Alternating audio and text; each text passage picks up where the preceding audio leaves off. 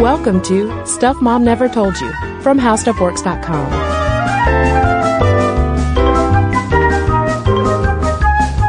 Hello and welcome to the podcast. I'm Kristen. And I'm Caroline. And today we are talking about pre- and postpartum depression in pregnancy. And it's taken us a long time on the podcast to get around to this topic, even though it's certainly come up in other conversations that we've had around women's mental health and motherhood.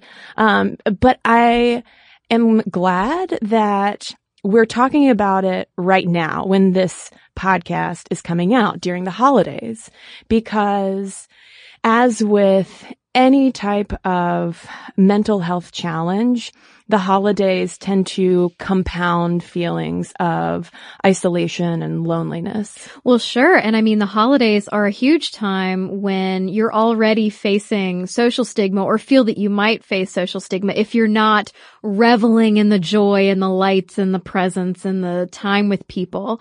And the same kind of goes for the conversation around postpartum depression, that women feel a lot of stigma if they do experience anything other than sheer joy throughout their pregnancy and after. And it can be very isolating. Yeah, I mean, a lot of this speaks to the construct of motherhood that we have established that says women, are allowed to express really nothing other than pure joy. Right. That it's unacceptable and uncomfortable for a new mom to say that she is not instantly in love with her baby and that she doesn't want to spend every waking moment with it. But that is a reality for a lot of women. And it's only been in the past 20 years that postpartum depression has really started coming out of the shadows and there being a growing movement to destigmatize it. But really, it's only been in the last couple of years that we are starting to learn and talk more about issues of prenatal depression and also things distinct from postpartum depression, like postpartum anxiety. Right. Yeah. Maternal mental health, for some reason, for several reasons, is really not well understood. And that's kind of shocking. But one aspect that goes into that contributes to our poor understanding of both prenatal and postpartum depression and anxiety is the fact that it is unethical to do any sort of testing or experimentation on pregnant women and their fetus. Now, you can have studies like voluntary studies where pregnant women, maybe some of them are on antidepressants or have been, and some who are not will join a study and describe their experiences. But you don't have a whole lot of studies out there because of this whole ethical issue. And so I think that not only the question of ethical studies, but also what we were just talking about this stigma against women admitting to feeling less than stellar about their pregnancy or their baby really contributes to sort of a lack of information. Yeah, I mean, there's no way that you could set up a controlled randomized study, which is more of the gold standard of research, where you bring in, say, 50 pregnant women and you give 25 of them this antidepressant or SSRI of some sort that might help, and then give the rest a placebo and hope that both groups and both groups' babies fare okay. I mean, you just quickly get into really dicey territory there. So this is a challenge not only for us as a society and how we look at women and how we treat mothers, and also how we allow mothers to feel maybe more than one emotion, which is joy. And also on the flip side of that, there's this medical community that's grappling with the realities of all of these constraints, but also these very real needs. Because what we've known for a long time is that, yes, giving birth often affects our mental health, whether it is temporarily or for a longer period of time. Yeah, and I would like to offer a bit of a disclaimer right up front, that a lot of the postpartum depression research that is out there is very Western centric. And the way that we are going to be talking about mental health is very Western centric, because you have to keep in mind that things like depression, mental health, childbirth, and issues of family support in general really aren't necessarily treated or viewed the same in all cultures across the world. So we can't always even ask the same study questions the same way to women who are in diametrically opposite or very, very different cultures. And so for today's episode, we will definitely be focusing more on that Western-based research. Yeah, with the caveat in mind that cultures of childbirth and motherhood are very different depending on where you are. But if we look more at just the basic science of postpartum affective disorders, the three main types that have been highlighted start with baby blues, which, talk about a real marginalizing term. That was even the name of a comic strip. Really? That I used to read in the Sunday Funnies. Oh, I could see baby Kristen sitting there with the newspaper on her lap with her glasses. I've got my little half spectacles thinking, that's an awfully marginalizing name for a comic. Well, baby blues, I mean, that tends to be the thing that new moms are warned about more often. Like, you might feel a little weird the first couple days, but shake it off. You'll feel fine. And I mean, for the most part, the women who do experience the so-called baby blues, that is true. I mean, it's this feeling that usually begins in the first couple days after birth and can last up to 2 weeks.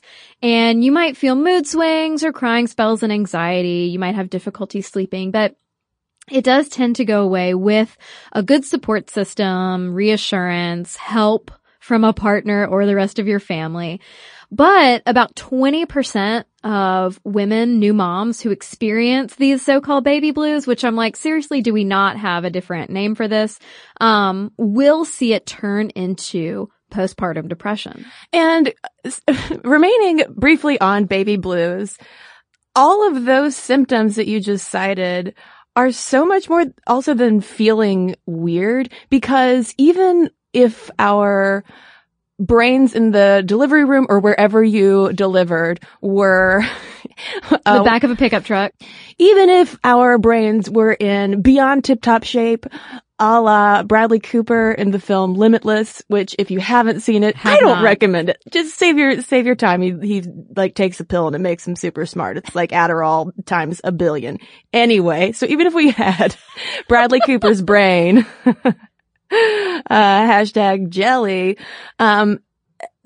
even that aside, like just having a new baby, oh, sure, all of a sudden being a mother, like whatever trauma your body has gone through, toss on that, mood swings, crying spells. If I just randomly have crying spells, I don't feel just weird. I feel like something is completely off in my life. So, I mean, just again, I'm astonished that this term, exists, because it's so obviously misleading. And well, it's also kind of patronizing. Exactly. Yeah. If a woman is complaining of not feeling well, as has happened to women in my life, the first thing that they're told is that it'll go away. It's nothing. It's just baby blues. Well, for 20% or more, it won't. And when it doesn't, you can develop postpartum depression. And, you know, we are kind of zeroing in on postpartum depression, but in saying that we're zeroing in on postpartum depression today, it's a little bit misleading, because one thing that's really not often talked about is this thing that we know as postpartum depression, where those symptoms are so much more intense, can last so much longer, can really interfere with your ability to care for your baby and handle those daily tasks.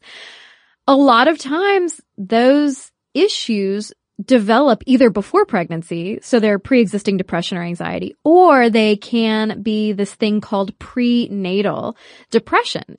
And so this is a thing that I didn't actually know much about. Now, granted, I've never been pregnant, but you hear about postpartum depression. You don't really hear about prenatal depression or anxiety, things that develop while you are pregnant and then affect you after. Which, as I was reading up on this, and this is a lot of the info that we're now getting about prenatal depression, and even pre-existing depression leading up to pregnancy. It blows my mind that this is such new information and new conversations that we're having, because how long have we known that women get depressed and anxious at rates higher than men? Like, I've never been pregnant, but I've been depressed. I have clinical anxiety. Right. Like, why is this suddenly like, oh my God? Well, and the age at which a lot of women start experiencing clinical depression or clinical anxiety is childbirth age, typical childbirth age. Well, even think about before that, when you start to see the gender gap in mental health start to widen, it's when we get our first periods. Right. So you would think that from the get-go, medicine would be paying closer attention to the interaction of our mental health and our reproductive health. Well, and this is why it's so important that we're talking about this stuff today and highlighting the fact that more women are talking about this. We read a column, Kristen, I believe you sent it to me, from Cosmo, where a woman who had experienced both prenatal and postpartum depression. This woman named Jane Marie wrote an essay in Cosmo about how she had been managing depression and anxiety since she was very young, when she experienced a traumatic brain injury, and because of that had been on antidepressants for years. But as soon as she got engaged and knew that she was getting married, knew she wanted to have a baby as soon as possible because she was 34 and just wanted to do it before the old cobwebs start moving into our uteruses. This hormonal cobwebs. And it was such an eye-opener for me, not necessarily because I have baby fever at the moment, but because I am someone who does take daily medication that has totally changed my life for the better to manage my clinical anxiety. And the thought, as I'm reading this, of having to go off of that and then having to go through the experience of both pregnancy and childbirth without it, terrifies me, completely terrifies me. And I even posted it at the time on the Stuff Mom Never Told You Facebook page, and it sparked a really massive conversation of a lot of women saying, oh, thank God, like this is something that I'm scared about too, for people who hadn't been pregnant before and women who had been through it and had to deal with all of this stuff, but in the shadows, because it's taboo to talk about, oh, you're depressed and you're pregnant and we might have some medication mixed in there. Like, because as we've talked about on the podcast before, once you are pregnant, everybody has an opinion about you, your body, your baby, decisions you make. It's like the floodgates open up into every nosy person in the world. Well, and that's a great point that Andrew Solomon raised over at the New York Times magazine in a in-depth piece that he did looking more at prenatal depression that develops during pregnancy, whether you had pre-existing depression or not. And he pointed out how often we strive in our culture to make our mental health, and particularly depression and anxiety, a private emotion. But once you're pregnant, it becomes so public. Right. Not only because people gonna have opinions on all sides, but also you have to be forthright about it. You know, you need a team of caregivers from your OB/GYN, but also to a therapist. And even maternal psychiatry is a developing field now. Yeah. And I mean, thank God it is. And I thought that Andrew Solomon put it really well in describing these issues of postpartum depression and prenatal depression.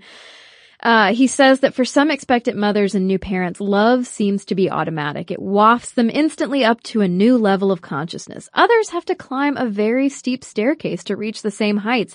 The fact that the exercise can be agonizing and that some women cannot quite make it does not dull the intent behind it. And so for a look at what some of these women are experiencing who experience prenatal and postpartum depression, You're of course going to experience things like depressed or severe mood swings.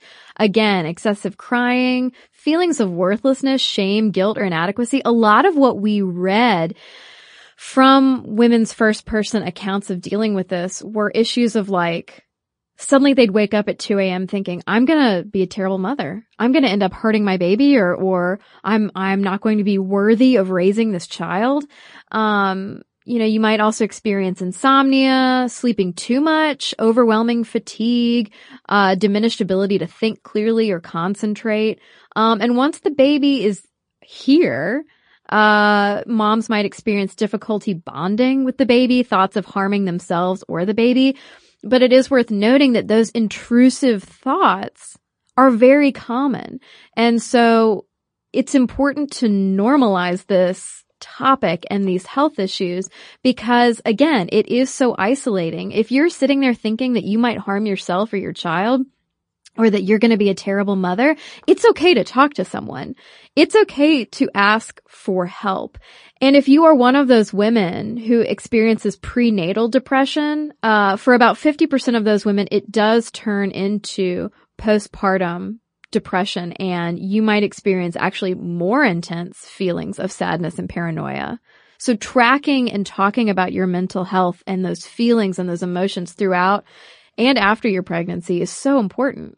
And if we move farther along on the spectrum of postpartum mood disorders, you have postpartum psychosis, which is a rare condition that typically develops within the first week after delivery. And essentially, you take all of the hallmarks of postpartum depression and amplify them. So you may experience things like disorientation, hallucinations, delusions, sleep disturbances, and paranoia, and potentially attempts to harm yourself or your baby. But something that's far more common, sort of back on the spectrum a little bit than postpartum psychosis, is postpartum anxiety. And this is another one of those affective mood disorders that we are only recently learning about and only recently seeing more clinical investigation. And this is extremely important because, y'all, we hear all the time about postpartum depression, and in fact, not enough. So I'm in no way being dismissive of that. But we need to talk about postpartum anxiety because it is distinct from PPD, and this emerging research is suggesting that it's even more common than postpartum depression. But because it's not postpartum depression, it's often written off as, oh, these are just the baby blues. Oh, just or relax. You're just worried about being a good mom. Right. And there was a study from 2013 in pediatrics which found that out of its sample population of 1,000 new moms, 9% experienced postpartum depression and 17% experienced postpartum anxiety. And they experienced PPA longer term than PPD. And I have a hunch that at least part of that longer term effect is our lack of knowledge and understanding around it, even terminology around it. So something that in very basic terms, distinguishes postpartum anxiety from depression is sort of the level of energy. Mm-hmm. So you might see a lot of overlapping symptoms like a loss of appetite and concern over your baby.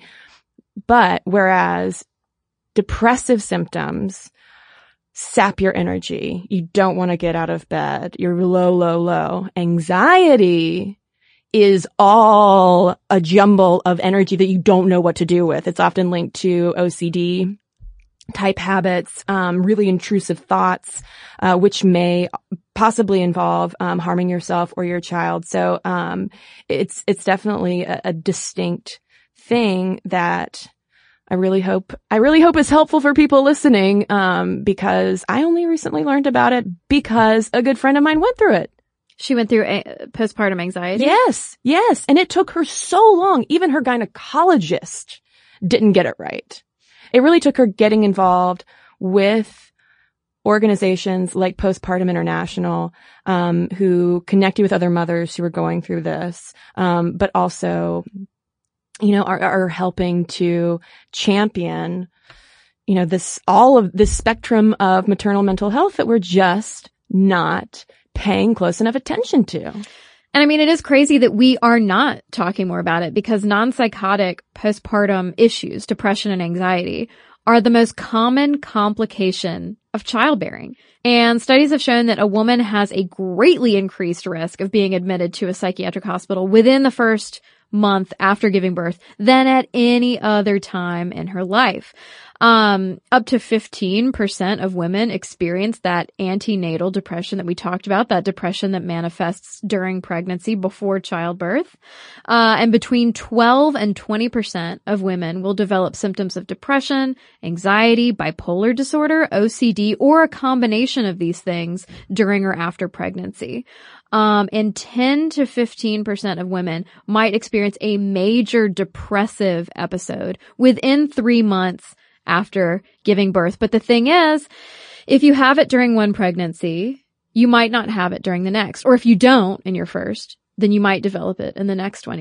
There are no constants. There are no guarantees. Well, one thing though that could absolutely distinguish your mental health experience with your first pregnancy that results in traumatizing PPA or PPD, whatever it might be. One thing that could alleviate a lot of that for a second pregnancy is actually going into pregnancy understanding more about how our bodies and brains and hormones respond to pregnancy. I mean, right. that's what you hear from a lot of women who go through this, particularly the prenatal depression, where it just feels like it's out of nowhere. No one ever told them this was a possibility. Like, this is also an issue of total failing when it comes to educating women about our body basics, but also about the range of scenarios that happen with pregnancy and childbirth. And I mean, it's not for a lack of trying on a lot of male doctors' parts in the history of medicine. Oh yeah, guys have had a lot of ideas. I mean, old dude doctors have known that women get cranky, she's got a case of the baby blues for centuries. But they basically just thought it was our, uterus fluid getting into our heads. Yeah. So if you go back to Hippocrates, this is the same guy that thought that women had such gorgeous, lustrous hair because it was just filled with semen. He just figured back in the 5th century BCE that fluid from the uterus could flow to the head after childbirth and cause you to be delirious. And, one of his contemporaries said, yes, terrific idea. Let me jump on that and say, you know why they cry so much? Because that fluid covers their eyes and runs out like tears. Yeah, I actually had to pause when I read that and was like, I'm not a doctor, but I feel like that's not the first thing I would go for, idea-wise. My uterine or cervical or any sort of inner fluid just leaking out over my brain and through my eye holes. Well, I'm glad that you would be such an advanced ancient physician, Caroline. Yeah, they'd probably murder me as a witch. That's true. Which honestly leads us to our next thing that does not cause postpartum depression, which is witchcraft. Of course, people in the Middle Ages viewed postpartum symptoms as a sign that you were a witch. So there was just really no winning, honestly. And it's also not caused by milk suppression. A 19th century French psychiatrist said, insanity manifests itself most frequently among women who do not nurse, which is funny because just a few decades later, a British physician said that it was insanity of lactation that was caused by anemia brought about by prolonged suckling or by the mother making undue efforts to nurse and so overtaxing her strength. So just within a couple of decades in the 19th century, you had people who were like, oh my God, she's not nursing enough. And other people being like, oh my God, she's over nursing and making herself crazy. And isn't it such a relief that there's no pressure on women anymore about whether breast is best, Thank God we've moved on from all of those arguments. Because that doesn't compound any any negative feelings and insecurities. Oh, certainly and not. Depression that you might be having. I'm being sarcastic, folks, but who was not being sarcastic was, Freud. Yeah. Was Freud, I mean, actually, hang on. Time out here. Zach Morris, time out. What if Freud had been sarcastic the whole time? You know, he was like, oh yeah, it's an Oedipus complex. And we just didn't pick it up. We thought it was a quote when really he was putting sarcastic quotes around things. Yeah. And so we've built things about pipes and tunnels. So many psychoanalytical, fundamentals that really Freud just meant as a flick off to our poor intellect. Well, yeah. And I mean, postpartum depression certainly was not left out of Freudian theories. There were some Freudian inspired theories in the 1920s suggesting that postpartum symptoms were a result of things like frigidity, because, you know, women, suppressed homosexuality, or good old incestuous urges. But see, again, what if he were being sarcastic? Like, oh yeah, it's definitely frigidity. Yeah, right, guys, right? I think I'd like him more, but would probably grow tired of him faster if that were the case. Yeah. Like that old Freud, and then like 10 minutes into your first drink at the bar, you're like, all right, someone get this guy out of here. Can you just say it with a straight face, Freud? Yeah, I'm very confused, as are decades and decades of other people.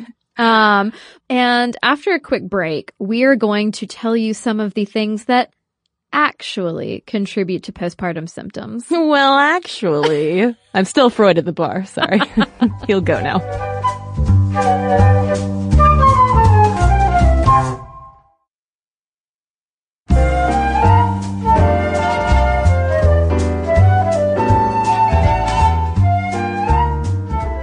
So it's no news that our hormones spike quite a bit during pregnancy and especially during childbirth.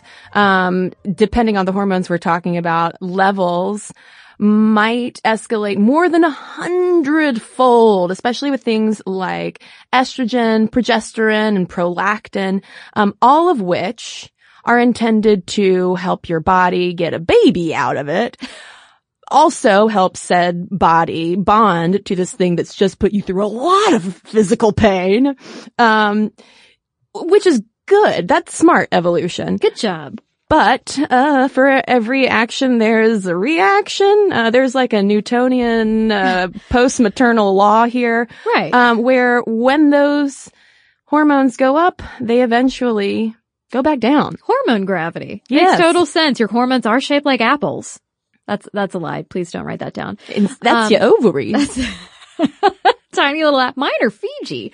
After birth, estrogen and progesterone plummet after having spiked really hard during pregnancy. And not so surprisingly, this can sort of disrupt your brain chemistry a little bit. Other hormones produced by your thyroid also may drop sharply.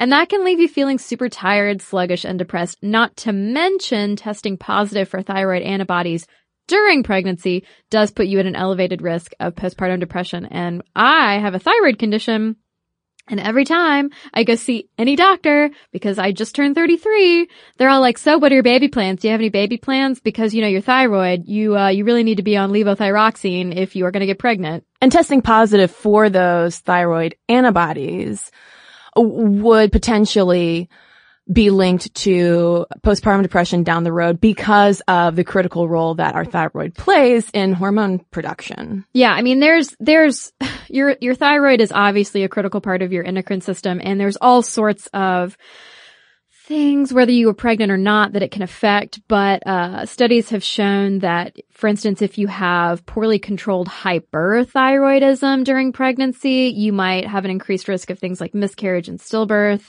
preterm birth, maternal heart failure. I mean, the connection with postpartum depression is just one factor of so many things that potentially could go wrong if you have uncontrolled thyroid issues when you are pregnant. And so when I went to a terrible endocrinologist who did all sorts of shamey behaviors, one of the things that she did tell me was that if I were to get pregnant, I would need to go back on thyroid medication. to counteract any of those potential negative effects that my hypothyroidism and Hashimoto's disease could lead to. Gotcha. There's also a potential genetic component. No surprise. Some women are just genetically predisposed to being more sensitive to hormone changes, whether it's happening during puberty, menopause, menstruation. If you are on treatments with fertility drugs, some of our brains are just a little more like, oh, whoa, hey, hey there, progesterone. Oh. Is the progesterone tickling the brain? Just making it a little nervous. Just goosing it a little bit? Yeah. Cause you don't really know what it's gonna do. It's got those big Mickey Mouse hands. Who knows? And yeah, there have been a couple of different studies looking into specifically genetic links between, our hormones and postpartum, and researchers are hoping that through this research, within the next 20 years, we might have a genetic test for PPD. Even though we've realized that this is some kind of issue since Hippocrates' day. This is indeed. That's listeners, am I alone in being dumbfounded by that? I don't think so at all. But Kristen, it doesn't stop there. There is more hormone fun. In 2 separate studies, levels of placental corticotropin releasing hormone, which is a peptide hormone and neurotransmitter involved in your stress response, and the hormone beta endorphin, which dulls pain after a traumatic event and which causes that runner's high thing. Experiencing those during pregnancy may predict whether women develop PPD. But again, that's 2 studies, and I'm sure there are more studies prodding and poking at these ideas, but I included that not because I'm so sure of what this means, but to illustrate, like, yes, there are possible links. We just don't know for sure yet. And so researchers are now looking into how stress during pregnancy affects these hormones that will then affect, like a domino effect, postpartum anxiety and depression, and how something like even yoga practice might protect against some of these hormonal imbalances. And we also need to mention how hormonal issues are extremely pertinent for transgender men who get pregnant, because a lot of the time they will have to stop hormone therapy during pregnancy, which can potentially lead to gender dysphoria. Mm-hmm. And since trans people on the whole have a higher rate of depression and suicidality, OBGYNs and researchers who are starting to really look into the kind of tailored care specifically for trans pre- and postnatal patients are focusing on the right way to sort of manage these hormonal transitions for them, both, during pregnancy and then after, like how once you segue back onto hormonal treatments, while also, bonding initially with the infant. Yeah. And I mean, there's also so many obvious emotional issues going on too that can contribute to feelings of anxiety and depression during and after birth. I mean, you're already sleep deprived and overwhelmed. You're already potentially having trouble handling even minor problems that arise. You're probably going to feel anxious about that ability to care for a newborn. But also, you've just had a major life shift, right? You've had a baby. I don't know. But I mean, like, that throws your identity, not into crisis, but definitely into, like, complete reevaluation. Projecting here, it would throw my identity majorly into crisis. Completely. Like, you go, especially if you have, a sexual partner who's like there with you, like sexual for life partner who's there with you, becoming a mother and just the physical trauma that can happen, and all of the difficulties sometimes with babies, latching on or not latching, and the pain that can come along with breastfeeding, and just that entire shift of transitioning into becoming a mother. again, like, this episode honestly has made me realize a lot of childbirth fears I didn't realize that I had, because I can't imagine, like, even just that, conceptualizing that identity shift. Yeah. And I mean, again, that goes back to so many discussions, even like celebrity interviews in magazines. It's so common to read these quotes about like, oh, I've never loved like this before. My life has new meaning, blah, blah, blah. So you can imagine it's that much harder for a person who doesn't feel that to feel that they can come forward and talk about it, because I'm sure that feelings of shame will come along with that, feelings of not being normal, of feeling something that might be taboo or just not talked about. Because everyone around you is waiting for your joy. Yeah. I mean, there's a script essentially that we could print out and hand to you for the way that we expect new mothers and new parents to be reacting. And it's a very limited role. Yeah, exactly. And the thing is, I mean, postpartum depression and anxiety can, just like a depression and anxiety, can really strike any woman of any age, ethnicity, socioeconomic background, education, whatever. It doesn't discriminate. But there are some things that put you at higher risk. If you have a personal or family history of depression or bipolar disorder, if you've experienced stressful events in the past year, maybe you've had pregnancy complications, illness, financial problems, if you're having problems with your significant other or have a weak support system, or if you've had difficulty breastfeeding. There's also a lot of links between an unplanned or unwanted pregnancy and postpartum depression, or if your baby is experiencing health problems or other special needs. Or if your doctor made you go off all of your antidepressants and mood stabilizers. Yeah, well, yeah, exactly.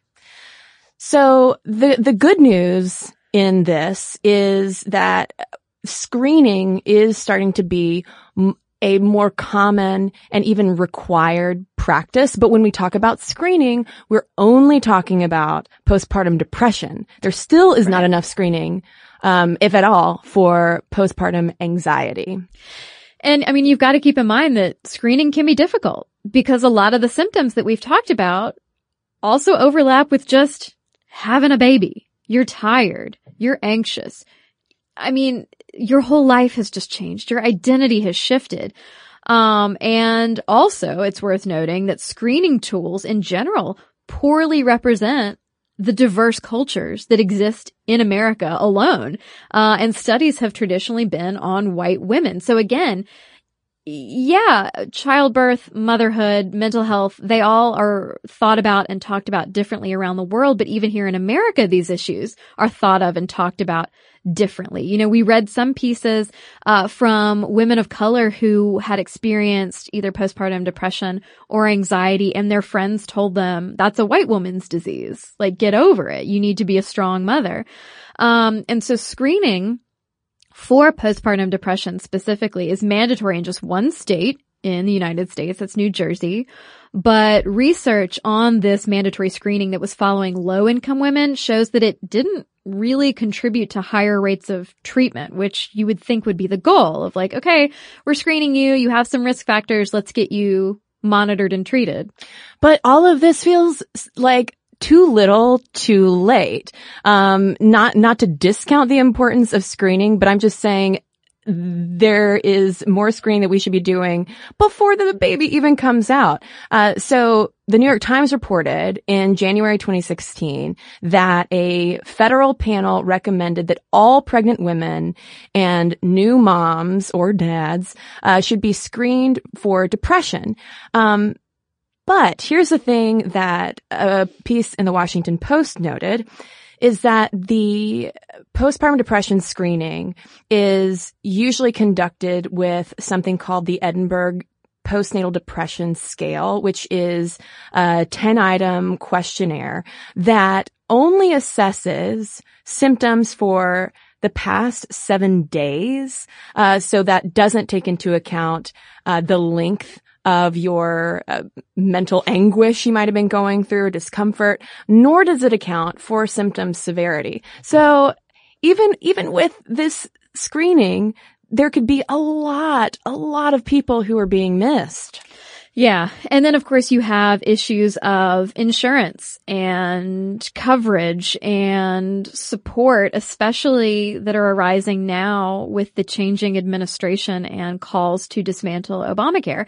I mean, Obamacare has called for more funds for postpartum depression research, education, and support services, but Congress didn't appropriate them. And frankly, if I get a little editorially, I doubt that they will appropriate them now. But one of the consequences of being screened for postpartum depression is that life and disability insurance providers have sometimes penalized women with these mental illnesses by charging them more money.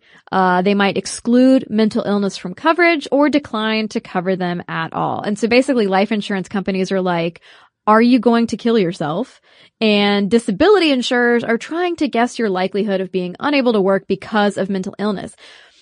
And like another layer of terrible in all of this is because pregnant women who are experiencing symptoms of depression or anxiety tend to get lumped in with the larger pool of people in general diagnosed with these issues, which means that people with mild or moderate cases or cases that have already cleared up might be facing higher rates. And what is contributing to all this is really part of why we're talking about it today. It's the underdiagnosis and really under discussion of postpartum depression. That means that insurance companies simply do not have a ton of long-term data to base their rates on. They're basing their rates on all of the other people in their networks that are depressed or anxious and have to go on medicine or seek therapy or whatever.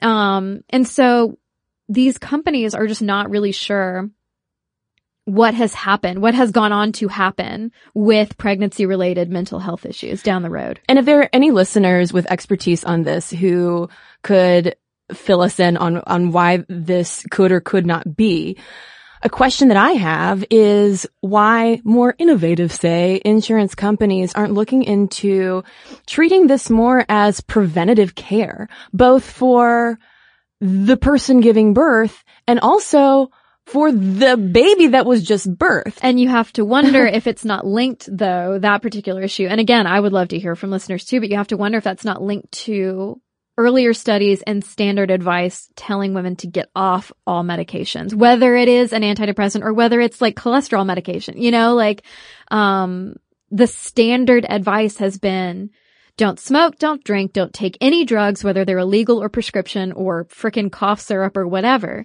And so many women are so understandably anxious about not wanting to harm their fetus that a lot of them are willing to go off, even if it does mean experiencing these horrific consequences. And after we come back from a quick break, we are going to get more into that issue of pregnancy and antidepressants.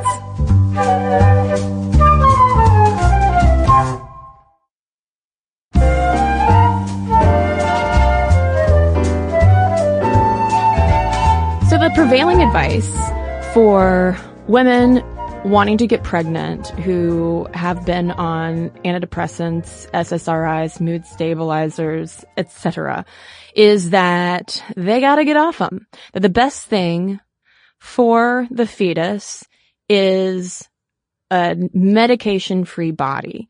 And ultimately, in terms of completely and totally mitigating risks, yes, getting off medication can do that.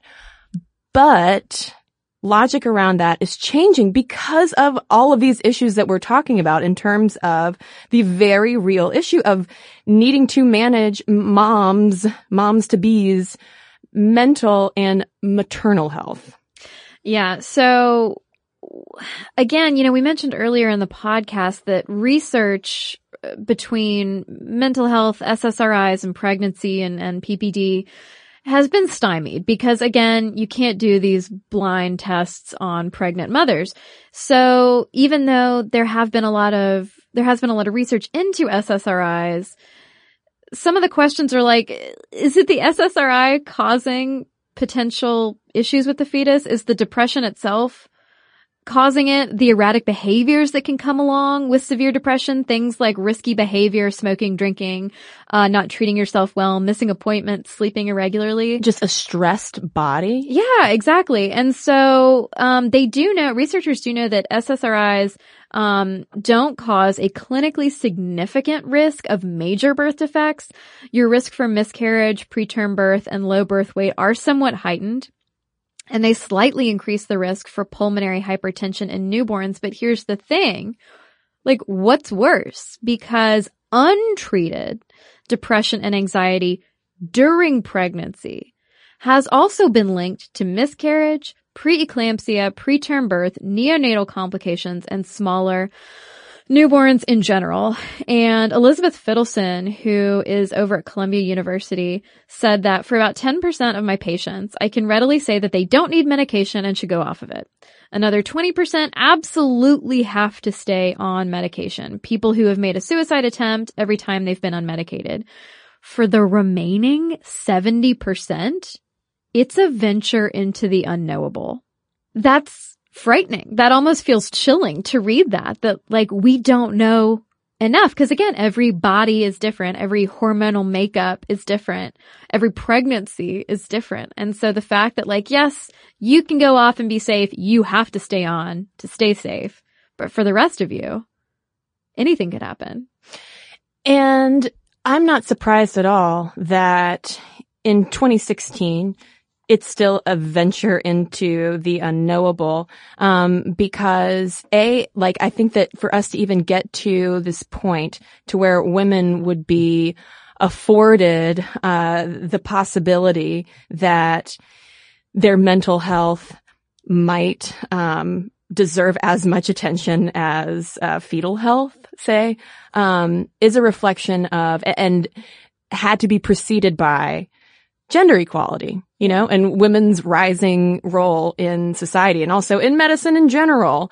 I don't think that we would be talking about this if it were still the old days of only dude doctors who thought that it was just like, uterus juice in our eyes causing all of this.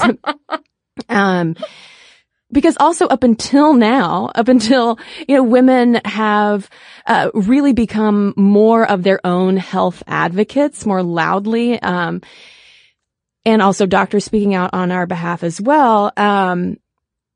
Again, part of that motherhood script is that you will sacrifice everything for the good of your baby. I mean, it goes to, the conversation that we had, a while back with Longest Shortest Time host Hillary Frank, and how women who are experiencing anxiety, trauma, or depression around their birth are helped in no way by people saying, well, at least the baby was healthy. The only thing that matters is that you have a healthy baby.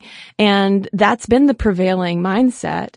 But the more we are now learning and destigmatizing these kinds of healthcare issues, we are having to question how true that really is. And this is nothing against babies, y'all. I'm all for healthy babies. All the babies listening, you're okay. But don't write us letters. But the healthier parents can be as well, the healthier that baby is probably going to be developmentally. I would think. I mean, generally speaking, broad strokes. No, I mean, that's literally true. Christina Hibbert, who's the founder of the Arizona Postpartum Wellness Coalition, calls PPD a familial disease because when it's untreated, it can interfere with bonding and cause massive family stress. In mothers, to start, untreated PPD increases the risk, not surprisingly, of future episodes of major depression. Moms might be less likely to initiate or maintain breastfeeding. Infanticide, though of course it's rare, can occur because of neglect or abuse. In partners of women with PPD, the risk of depression increases. If we're talking in heteronormative couple terms, up to 10% of new fathers may experience PPD along with their female partners. And in the children of moms who experience untreated PPD can experience emotional and behavioral issues like sleeping and eating disorders, excessive crying, ADHD, and language development delays. They're all more common than in children of mothers without depression. But the effects, though negative, are really long-term, usually only if the mother's depression is chronic or untreated. So if she gets the help she needs, if she gets the support she needs, and can be a better parent to her child, that child's negative effects are likely to be lessened. And this reminds me of that Facebook conversation that was sparked, that I mentioned earlier around the essay in Cosmopolitan about the struggle of having to go off of antidepressants during pregnancy and how to go back on them. And one thing that really struck me in a number of comments that I saw from women was that, hey, you know what? If you know that you have a mood disorder, don't get pregnant. Don't pass that along potentially to your child. And I wanted to raise that issue, to open this up to listeners, because that's not a solution in my mind to. I think it's unrealistic. Right. And also, unfair, and also like, I don't need your opinion about my body. Yes. And again, it also seems to reinforce this hierarchy of, good mothers versus all the way down with like unfit mothers, women who you have no business being pregnant. And that kind of pregnancy shaming, is absolutely interrelated with all of these mental health issues. So, I just wanted to toss that out there, for listeners, whichever side of that argument you might be on, because I don't know. To me, it was just it seemed like a really cruel thing to say, but I'm also sitting here as someone who has a mood disorder, and I don't know. I would never, like, why are you telling me what to do with my uterus? Yeah. But recognizing my own bias, I am saying this as someone sitting here with a mood disorder.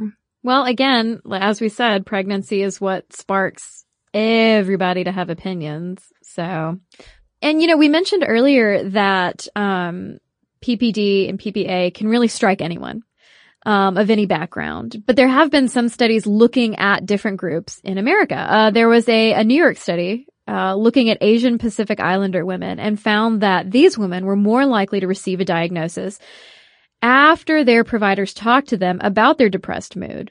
But they were less likely than other groups to have had this conversation.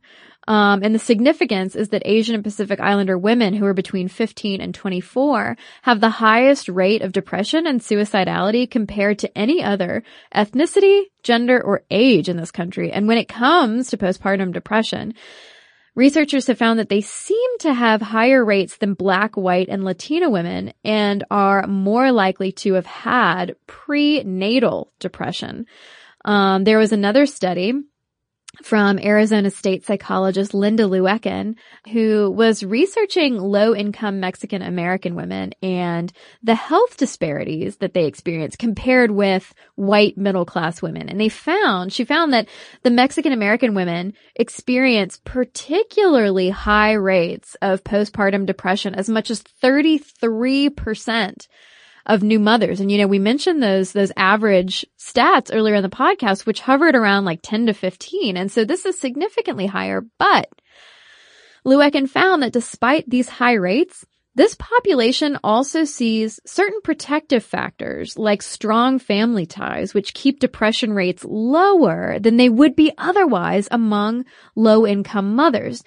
So, we talked about how there are these emotional aspects, not only hormonal and physical going on, but also emotional aspects tied up in PPD and PPA. And having those strong family supports and ties are so important. When it comes to childbirth in general and raising children in general, and having a strong family to help you, but also to support your mental health in this case. To quote Hillary Clinton, it takes a village. And that's especially true. I've stopped quoting Hillary Clinton at this point. That's especially true for low-income women. There is some ongoing research looking at the connections between postpartum depression specifically and its prevalence among lower-income women. So the research has found so far that there tends to be a higher incidence rate Which makes sense because you're coming into this pregnancy likely with more financial stress than you would otherwise. But at the same time, like when that's also compounded by ethnicity, Black and Latina women had the lowest rates of PPD treatment initiation, which didn't necessarily mean that they didn't need it. They simply weren't accessing it. And when they did initiate treatment compared to white women, they had lower rates of follow-ups or lower rates of refilling antidepressant prescriptions. And all of this is not necessarily saying like, oh, they're so irresponsible. No, this is when we have to pull the lens back even farther and look at the barriers to care, such as social stigma, communication problems, logistical issues, like insurance coverage, time constraints, transportation. Sometimes mental health is simply not accessible. I mean, it just, you cannot make it happen. Yeah, and previous studies have suggested that addressing those types of logistical challenges and cultural beliefs about mental health and addressing communication between patients and providers can be helpful in meeting mental health treatment needs in general, but also, of course, that applies to seeking treatment for PPD and PPA. And the good news with all of this is that we're actually knowing, the things that we've just talked about for the past hour. It is becoming more common knowledge. Clinicians are paying closer attention to it. Women are now being set up when possible, with teams of not just your delivery doctor, but also perhaps your, maternal psychiatrist and your doula and whoever else it is. Everyone really needs like a childbirth squad. Yeah. It seems like. Can mine have a dog on it? I'm not going to give birth, but I feel like if I had a childbirth squad, it would include like a golden retriever. Oh. Yeah. A golden retriever, like a sensible one named like Dr. Barbara. Yeah. Like a therapy golden retriever named Dr. Barbara. Who has some like thick like Warby Parker style glasses. Yeah, and a clipboard. Yeah, because she might write with crayons, but she knows what she's talking about. And in addition to Dr. Barbara's groundbreaking research. That's right. Which is just mostly digging holes behind the hospital. But there is treatment for PPD, and a lot of it starts for it and prenatal and postnatal anxiety as well is just the awareness and education. It starts with having someone that you can talk to, or being even aware that these are symptoms of something other than, oh, they're just the baby blues, they'll go away. Because talk therapy and support groups like Postpartum International and Postpartum Progress are extremely, extremely vital to helping new parents who are dealing with these issues. In fact, medications are certainly available and certainly vital for some folks. But in addition to that, a lot of doctors suggest, talk therapy being the first line treatment. Even if medication is necessary, you still want to include some of that more cognitive behavioral therapy and just hanging out and being able to talk to and share with people who are going through the same kind of thing you are, because it's so isolating. Oh, sure. Yeah, like I had over Thanksgiving, my aunt was like, your mother told me you're in therapy. What do you need to go to therapy for? And I was like, what? Everyone needs to go to therapy because, and I'm not just like radically changing the subject, talking with a therapist can really help you find ways to cope with how you're feeling, to help you solve problems, set realistic goals, and learn how to respond positively. And of course, don't forget the benefits of couples therapy because, like we pointed out earlier, postpartum depression and anxiety can really rattle the whole family. And that's great if you're doing the work, whether it is therapy or medication or a combination. But if the people around you are unaware of how they can be helping and changing their behaviors as well, it might not be as effective. And I did think it was interesting / unfortunate that the United States actually lags behind Europe and Australia in creating these things called mother-baby psychiatric units. And those allow the moms to deal with the hormonal and mental health fallout of giving birth. But it allows them to continue breastfeeding. It permits direct doctor observation of the mom and baby interacting, and it allows for immediate and constant 24/7 support. And I have a feeling that the type of support that the U.S. would need in order to catch up to Europe and Australia is subsidized healthcare, especially if we're talking about support for everybody. And one bit of advice that just came to mind, Caroline, that I heard when interviewing a few months back a maternal psychiatrist is get off the internet. Oh, yeah. So aside from specific organization sites like Postpartum Support International, which is at postpartum.net, or Postpartum Progress, which is at postpartumprogress.org, a lot of what you will find if you are experiencing what you think might be postpartum anxiety or prepartum anxiety or depression. You're going to want to stay away from those message boards and comment threads. They're bad enough for like my stomach aches. You know, I can't imagine. I mean, the stuff about pregnancy and postpartum issues and fetal development, like there's a lot of judgment in there, and there's a lot of very biased and personal opinions. And so I'm passing along to you doctor recommended advice, to stay off the internet and, really seek out those support groups who can offer more face-to-face, support for you. And having talked to people who are part of, both Postpartum Support International and Postpartum Progress, I can also tell you, from my experience with them, they are so passionate about what they do because most of them have been through this and have seen so many women in particular go through this and feel so lost and so alone. And they realize that this is just a vital part of our healthcare that's often so inaccessible, even invisible. So I'm so grateful to the women out there, who have been through this and are saying, not again, never again, who are using their traumatic experiences to energize them to become advocates and educators for other women, and also the folks in the medical community who have made this maternal health care, really a cornerstone of their work.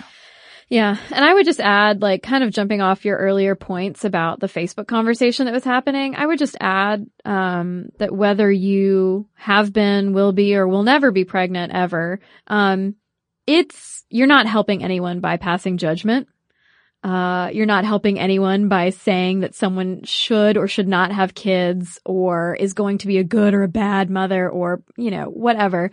I would argue to just be an empathetic, real and kind human, so that we don't have to deal with so much mental health stigma and shame.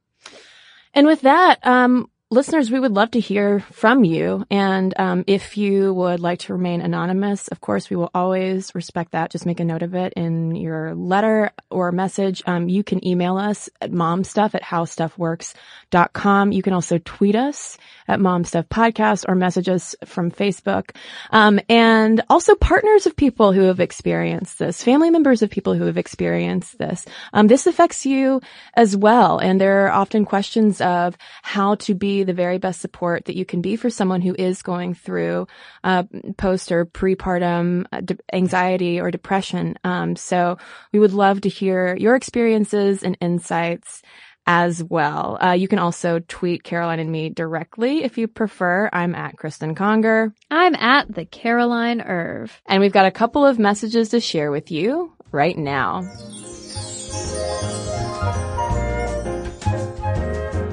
Well, I have a letter here from Lindsay in response to our charitable burnout episode. She said, your recent episode on nonprofit burnout really spoke to me as I spent 10 years in nonprofits, working my way into a senior position at a small arts institution for the last 4.5 years with an operating budget under $500,000 a year.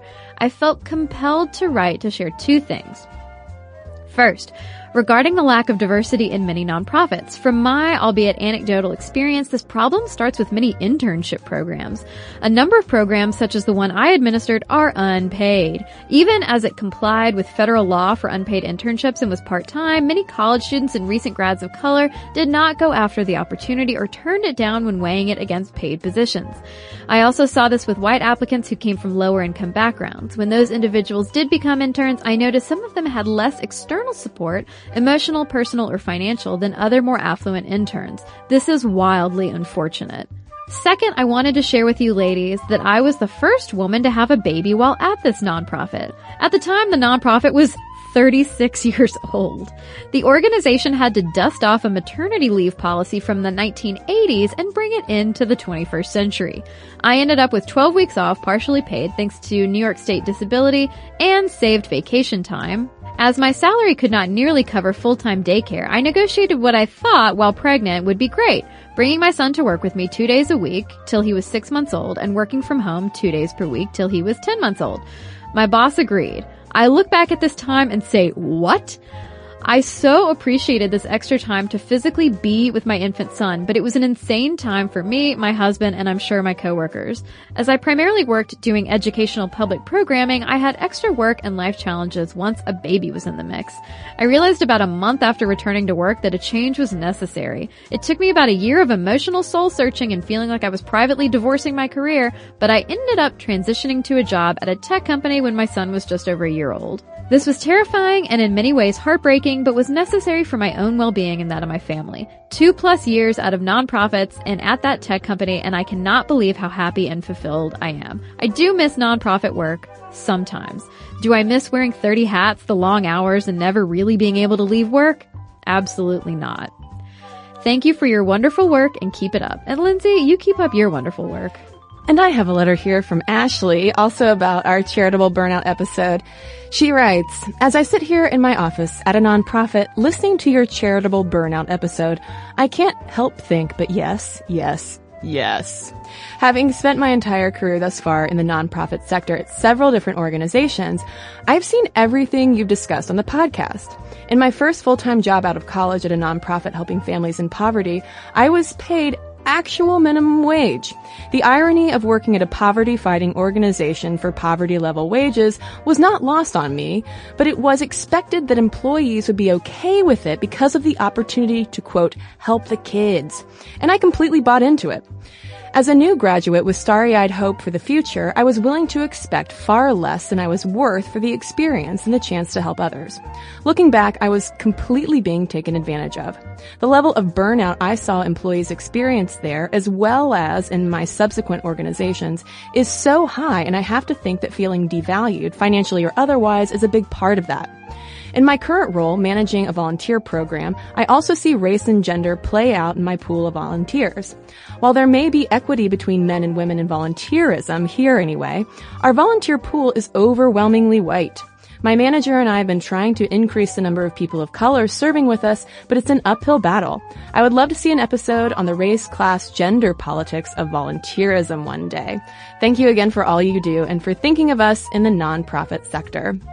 Well, Ashley, thank you for all that you do, and that episode suggestion on volunteerism is a terrific one.